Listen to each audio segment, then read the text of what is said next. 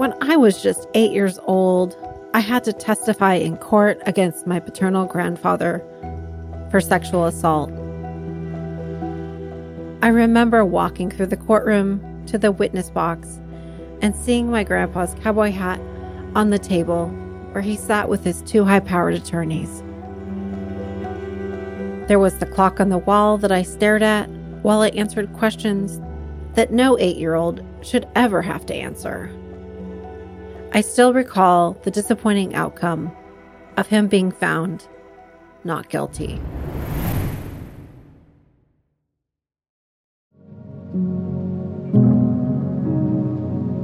My name is Kelly Wallace. I am a writer and sexual assault survivor. I've undergone decades of therapy to overcome what I experienced, and writing is a part of my healing process. In this podcast, we will talk with other writers who have also overcome sexual violence. Their stories are often neglected, but to me, they are an inspiration, and I'm excited to be able to share them with you. Welcome to Recognize Our Power. The topics we are discussing are sensitive and do come with a trigger warning. Please take care of yourself. If you are in need of resources, please visit our website, www.recognizeourpower.com, and click on the resources page.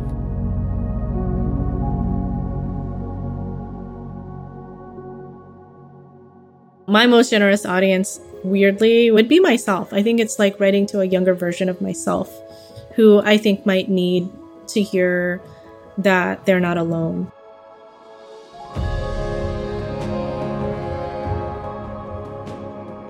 Welcome to the Recognize Our Power podcast. I'm your host, Kelly Wallace. I'm grateful to be speaking to our guest today, Cathy Lynn Che. She is the author of Split from Alice James Books, winner of the Kundiman Poetry Prize, the Norma Farber First Book Award from the Poetry Society of America, and the Best Poetry Book Award from the Association of Asian American Studies. Her work has been published in The New Republic, The Nation, McSweeney's, Best American Poetry, and Poetry Magazine. She has received awards from MacDowell, Breadloaf, Tin House, and Sewanee Writers Conference. She has taught at the 92nd Street Y, New York University, Fordham University, Sierra Nevada College, and the Polytechnic University at NYU, and she was Sierra Nevada College's Distinguished Visiting Professor and Writer in Residence. Wow, what a resume. Welcome. I'm so excited to be speaking with you today. So for our listeners who may not be familiar with you, can you tell us a little bit about your background, what your growing up years were like? Yeah, thank you so much for having me. Really thrilled to be here. Thank you. For me, I was born and raised in Los Angeles, California. My parents are Vietnam War refugees, so they ended up as boat people in the aftermath of the Vietnam War in the Philippines, stayed for 11 months, stateless, awaiting arrival into the United States. And they did immigrate to the United States in 1976, which is a year after the end of the Vietnam War. And 4 years later, I was born. I grew up for 10 years in Highland Park, beautiful, wonderful neighborhood in Northeast Los Angeles, and very working class, middle class immigrant background, mostly Mexican and Salvadoran immigrants, as well as a smaller number of Chinese and Vietnamese immigrants. And that formed a lot of my upbringing up until the age of 10. And then we moved to Long Beach, California, where in terms of my own exposure to different groups of people, Long Beach is a little more diverse in terms of it being pretty evenly distributed between Black, Latinx, Asian, and white folks. So that was also a different type of exposure to a different community. And in terms of writing, I went to David Starr Jordan High School, a wonderful high school that had really dedicated teachers. And that's where I had my creative writing classes, a literary art magazine that really kind of set me in the direction of wanting to become a writer. Wow, that's amazing. So it sounds like you came to writing at a very early age. I know that you are a poet. Is that your favorite medium to write in? I know that you're at work on a memoir, I believe. If you had to choose a favorite, do you prefer both or what would you say is your favorite? Yeah, I primarily identified and wrote poetry until the age of 40. So I'm 42 now. Yeah. And so I felt like I couldn't write anything else. That was all I had. I was a poet and a poet forever. And I'm very proud of being a poet and interested in what poetry had to offer. When I was in high school, I took an intro to creative writing class. We learned fiction, playwriting, poetry, but it was always poetry that really made sense to me. Yeah. It was always poetry that expressed most beautifully the things I wanted to both read and write. And so I think it was something I fell in love with early on, and I continue to have a strong connection to throughout my writing life.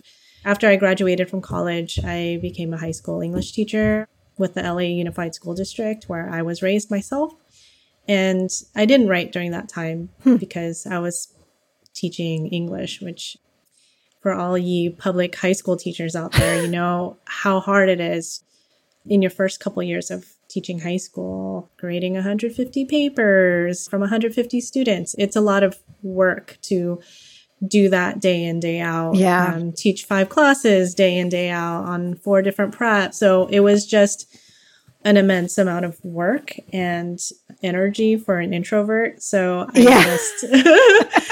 So I had a long break from writing, and then doing my re-engaging with writing happened primarily through an institution. I applied and got into an MFA program in poetry and was reunited with poetry, and also entered a community that really supported me through that. So that's all I knew. I knew poetry for years, and that's all I pursued, and that's all I wrote. And I journeyed through all types of iterations of the vastness of that particular genre. Yeah. For many years. So where did you complete your MFA program? I completed my MFA program at NYU, and that's what brought me to New York from LA. Gotcha. I was reading some of your poetry and listening to a podcast that you did, I think, with the Poetry Foundation. And a lot of your poetry links trauma with humor. How did you come to link the two of those together? It's really interesting because I actually think my entire first book is entirely humorless. I'm immensely proud of it. And it is very interested in looking directly at sexual violence and war, which were the two intersections that I was interested in. Well, there were several intersections I was interested in exploring: the personal and the political, but also war, violence, and sexual violence. So these were axes that I really wanted to take a hard look at and think about exploring, look at the language of sexual violence more directly, look at personal narrative and memory and how it recurs. So I think that book, I am funny outside, like surrounding writing this very clear-eyed but deeply felt work, is sort of my own personality, which the percentage of humor is, like, I'm not very funny. I'm just like, I'm average. I have an average amount of humor in me. Yeah. I do describe my book for new people. I'm like, oh yeah, just a warning. The book is trauma-rama. And I think in the aftermath, it was exactly how I wanted to express it and exactly what I wanted to do. Though I was always curious about how people wrote things that were funny. That's actually something that is still new to me. So it's interesting that you would say that, because I don't think of myself as writing in poetry as having any sense of humor whatsoever. But I think there are natural ironies that I've been exploring around my parents' stories of war. And the more recent project that I'm engaging with, it's just highly ironic. So there's something adjacent to humor, which is, so my parents are refugees from Vietnam. When they were in the Philippines, they were cast as extras in the film Apocalypse Now, which is a Vietnam War epic. Yes. So they were cast into a movie that placed them into the margins of their own story. Yes. So that I think is ripe with sort of irony, which is akin to a kind of humor. Also, my parents are funnier than the average person. So my parents are extremely funny people. And I think oftentimes a narrative around Vietnamese people and the Vietnam War is what is captured as trauma, pain, sadness. Look at what you did to us. And all of that is true. There's nothing untrue about that. But there is also beyond those moments, because that's not the totality of any person. Right. And especially not me, and especially not my parents, is the reality of all of the emotions: joy, humor, frustration, anger, sexual desire, except for my parents. They have none. No sexual desire from my parents, but I'm just kidding, obviously. Right. They are whole human beings, not just my parents. Exactly. Yes. I think there's so much nuance in trauma. And I know for myself, when I'm writing about trauma, it can be so heavy that if I inject a little bit of humor into the writing, it almost allows me to breathe. It allows the reader to breathe before moving on to something that might be trauma-rama. I love what you said. So, yeah, I was listening to, I think it was the same podcast where you were talking about your parents being extras on Apocalypse Now. And I've never seen that movie. I know that my mom watched that movie when I was growing up. But how did that inform who you are as a writer? Yeah, I think 100% my parents' storytelling formed me as a writer. I think that, my parents are people who work with their hands. My mother, her trade that she learned at a young age and just continued was to learn how to be a tailor or a seamstress or a garment worker. There's all types of vocabulary around what she did. And also somebody who gardens, somebody who cooks.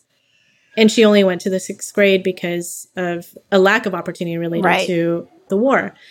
And my dad also didn't graduate from high school, but again, it's a similar story. And he's a machinist, but was a helicopter mechanic, works with his hands. So there's a kind of way that people might say, and maybe I might have in an earlier understanding of myself, said that my parents aren't writers. They're not readers. I came from a place where I am sort of unique within that realm. But when I really listen and think about what do I write about and how do I approach writing, it really comes from coming from a family of storytellers who also are really good listeners too. So I think that the exchange there it's just a different format, but it is a form in my mind of reading and writing. Yeah. So I think that their story and their life stories, because my father has never been back to Vietnam. So him telling me about his life was his way of telling me about who he was. So I think that the transmission of these stories from me, a sensitive listener, was a way of telling me about myself. So it's our way of self-defining, I would say. In the absence of the home that they left, it's creating a new home in language, which is the only way that they could ever sort of transport themselves or me back to this place that they'd left, and created within me the desire, I think, to also tell their stories to a wider public, because I did feel growing up that the larger narrative of the Vietnam War was really dominated by a perspective that really erased who they were and erased their fullness and humanity. So the impetus to write was to write into that space of erasure or silence. And it's not silence because my parents are not speaking, but it's a silence because there's a lack of literature. Their voices. Yes. There's a lack of their voices, but for their voices to be legible or to an American English-speaking audience, it would have to be in English. And that's sort of where I come in, because I am fluent in both languages and able to listen and transmit and to go back and forth and navigate between the two languages. Love that. Wow. And so when you were at NYU, did you go on and get your PhD there? No, I actually just dropped out of a PhD program. Yeah, I went back to school in 2021. Oh, okay. To get a PhD in English. And I thought it would kind of buy me more writing time, but it ends up that you have to do more academic paper work than I wanted to do. So right. I thought I could maybe sort of negotiate it all, you know. Didn't work out the way I wanted it to. And also there's just many factors, including it's during COVID and going into classroom spaces where it's mandatory to go in person rather than being kind of able to do it from home also impacted my decision.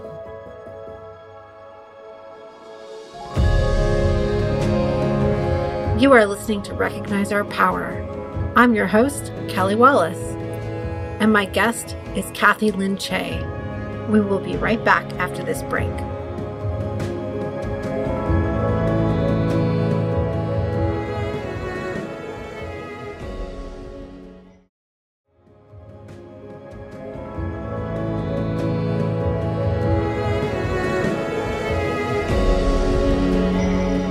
Welcome back to Recognize Our Power. I'm your host, Kelly Wallace, and we are talking with Cathy Lynn Che.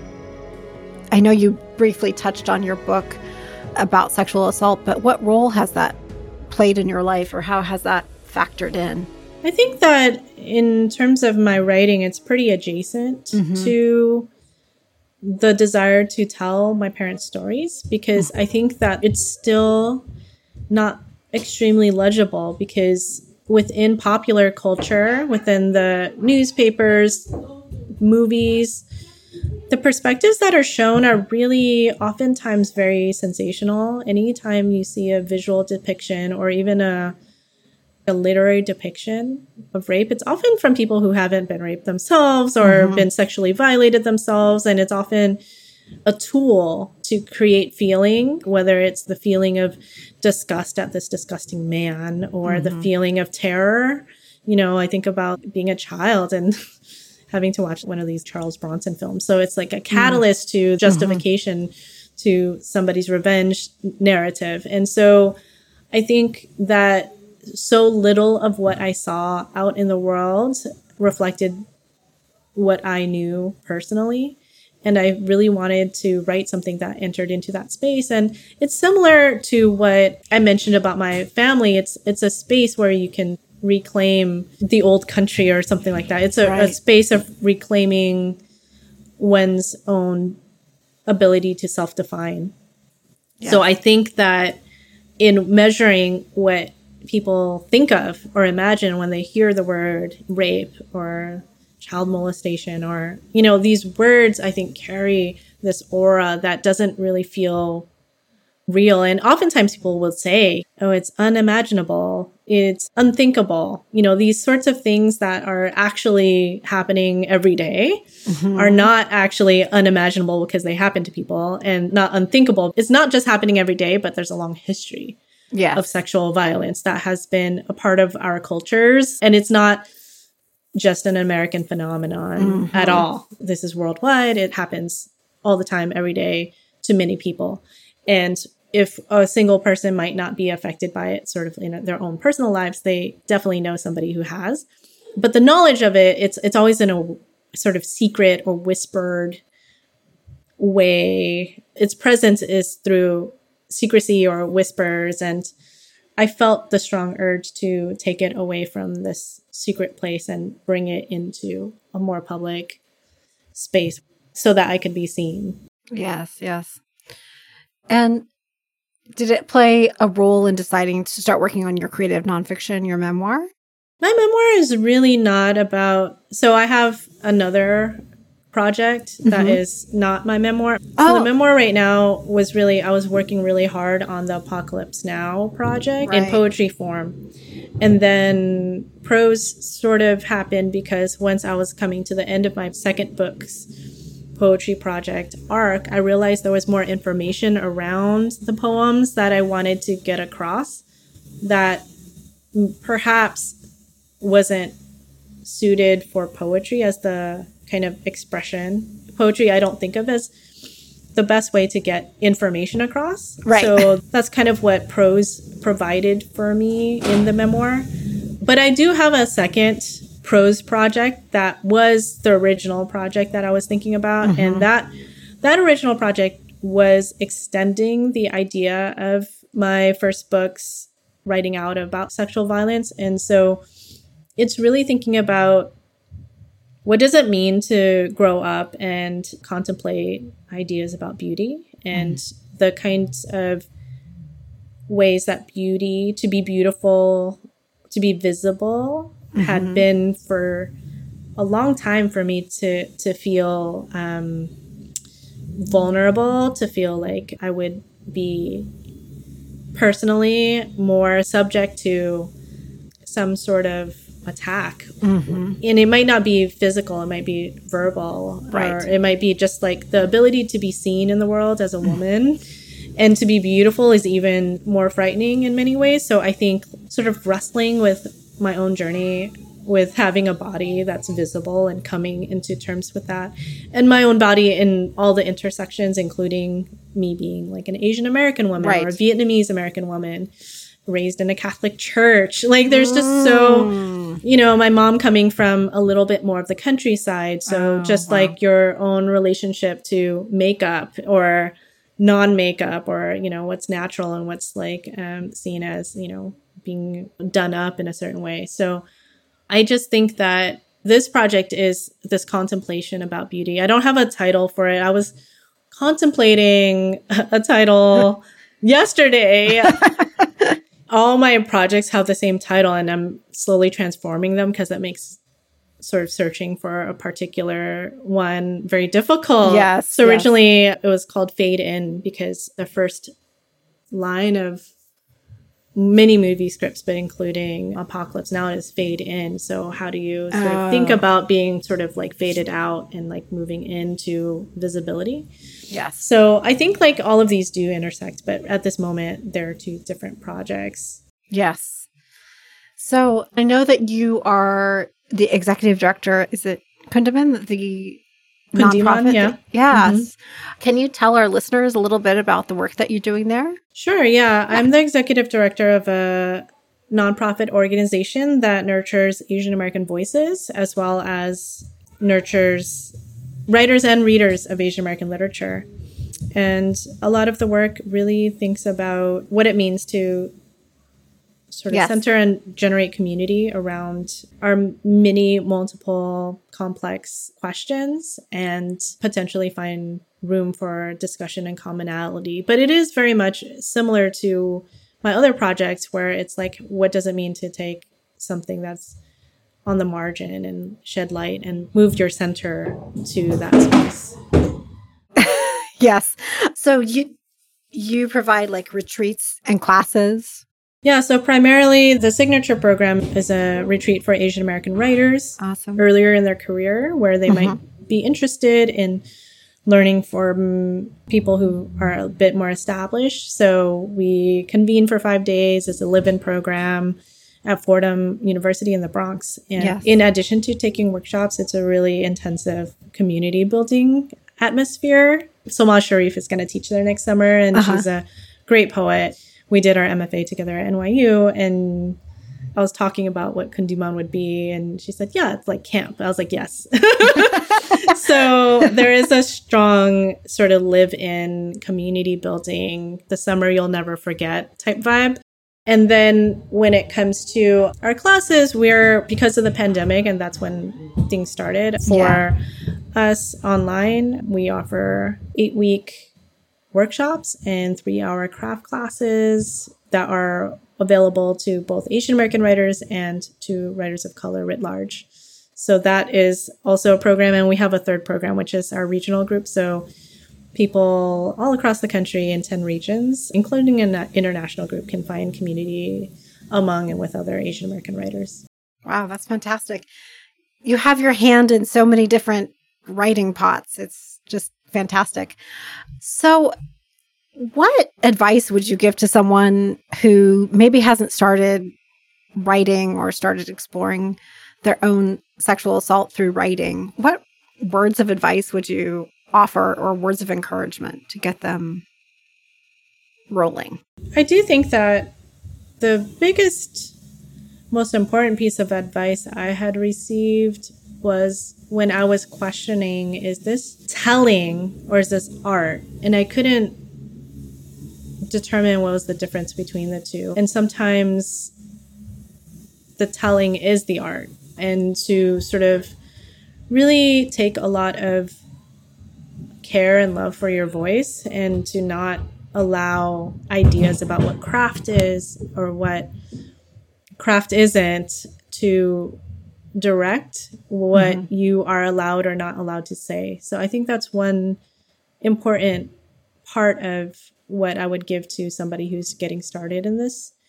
I think another aspect is that naturally when we write, we're thinking about an audience, but as much as possible, think of the most generous audience that you can imagine. I think that would be also important.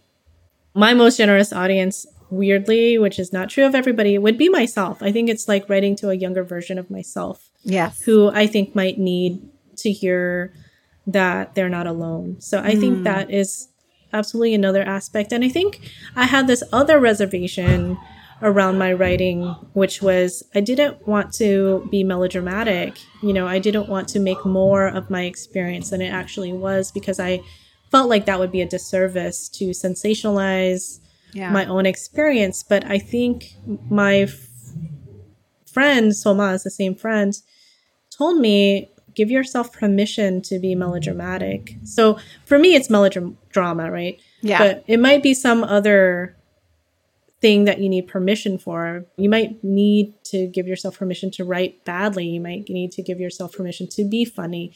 Or you might need to give yourself permission to be extremely sad and dark, and whatever the feelings are, I think you can allow yourself these things. I notice sometimes it's very difficult in a public setting to read out these poems, and sometimes people will go up and apologize because their stuff is not funny or uplifting. And I think at least when you face the page, that shouldn't be your concern, like whether or not you're going to entertain someone with your own writing or you're going to be a downer or like be sad, because I think there has to be a recognition that somebody out there, in the same way that we need to express, somebody out there needs to read it, you know? Yes. I think that is very true and hard to remember often. Definitely.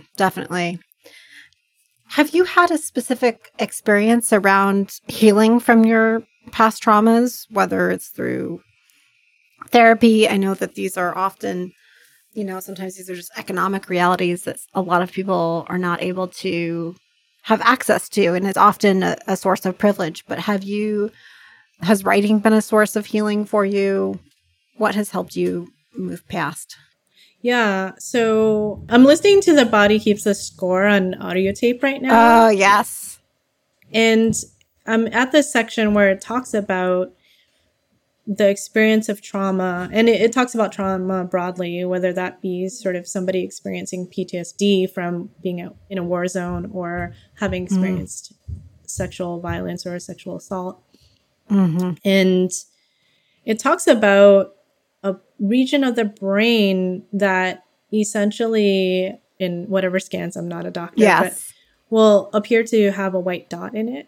And that white dot means that the blood is not flowing there. And so it's a lesion in the brain that's similar to receiving a stroke or having a stroke. And there's a way that trauma sometimes can create a space where language becomes very difficult to access because you're made very still by that moment. So the fact of my own ability to reclaim writing and writing about these experiences, I do believe has changed my consciousness in terms of how memory works for me. So the writing has transformed my memory recall. Before I wrote my book and shared out the poems publicly many times over, I had recurring nightmares or a recurring cinema that would sort of just play at various moments or just be a memory. It's like I would go in, grab the memory, and it was very cinematic. It was very bright and strong. It didn't stop me. It wasn't terrifying in a certain way, but it was part of my consciousness. It was very present, where I would replay incidences of sexual violence or being sexually violated in some way. And in writing it down and in sharing it with others during the course of the writing of and the publication of my book and the sharing out of my book, I would say now, like, incidences where I think of or even dream about or have any recollection of sexual violences that have occurred really have stopped. So I do think that writing, it had given me the ability for me to integrate several selves. So first, I think it was just pinning down the memories in writing helped it to contain it and give language to it in a way that had altered me physiologically. And another aspect of it, I think, was that the secret self that I was so afraid that people would come to know suddenly became very public. I had this big fear before my book came out. People are going to like sort of see me and they'll see this like similar to the Scarlet Letter, some sort of red A for abused child, you know. Yes. And I think that fear just came closer into it is who I am, but that's not the totality of who I am. And that sort of became, rather than being secret, it became public. And that public self and that private self no longer felt so split apart. I was becoming more integrated. The other aspect that was really important was that my family, who didn't know about this at all, learned about it. Like my brothers read my book of poetry. I had to send it to them in advance only when I realized that all of these, you know, I grew up in a Catholic church. All of these people were pre-ordering my book. I imagined it would just be my poet friends. Like, that's who I thought my audience was. I didn't think that the kids I grew up with, who are now adults in my Catholic church, would ever read these poems about what had happened to me privately. So it became terrifying to think that they would get their hands on this before I even told my brothers. Well, I sent them the manuscript. And they were incredibly supportive. So I feel very lucky for that. And people would come to me kind of like whispering that they had experienced the same things. And that also felt like it wasn't sort of this thing that was like some sort of mark on me. It was actually like, by being marked in some way, it allowed other people to feel less alone in their own experiences as well. So it was a very powerful experience for me in terms of how it altered not only how I saw myself, but how I related to my family, how I related to being a person who had at all a slightly more public self around sexual violence. Yes. I think, just by putting voice to our stories, it just allows others to come forward, and that identification is so important. Where can people find you? So my website is cathylinche.com, and that has all of my information that will be updated. I have a children's book coming out in May 2023 that's called A is for Asian American. Awesome. My website also has information about my first poetry book, Split, so you can also find that on Alice James Books website. The children's book is coming out with Haymarket Books, so you can also order from Haymarket as well. It's actually also widely available. You can pre-order at Target.com. Awesome. That's what I discovered the other day. Apparently there are 2 books called A's for Asian American, but mine, it has my name on it, Cathy Linche, so you can... It's okay. You can order both books. That's totally fine. Love it. Yes, for Asian American books. Out of the world, the Mary. So Yes. I'm on social media, though I'm mostly a lurker, Cathy Lynn Che, on Twitter, Facebook, and Instagram at this moment. Okay. Well. Awesome. Well, I'll link all the information in the show notes to all your socials, your children's book that's coming out in May, and website. To find out more about our podcast, please follow us on Facebook, TikTok, and Instagram, or visit our website, www.recognizeourpower.com. If you liked this episode, please share it with your friends. If you have an extra few seconds, please leave us a review to help the algorithm. I'd like to thank my guest today. Be sure to check out our show notes and website, www.recognizeourpower.com. Follow us on social media on Facebook, Instagram, and TikTok. I'm your host, Kelly Wallace. This podcast is produced by 3 Wire Creative.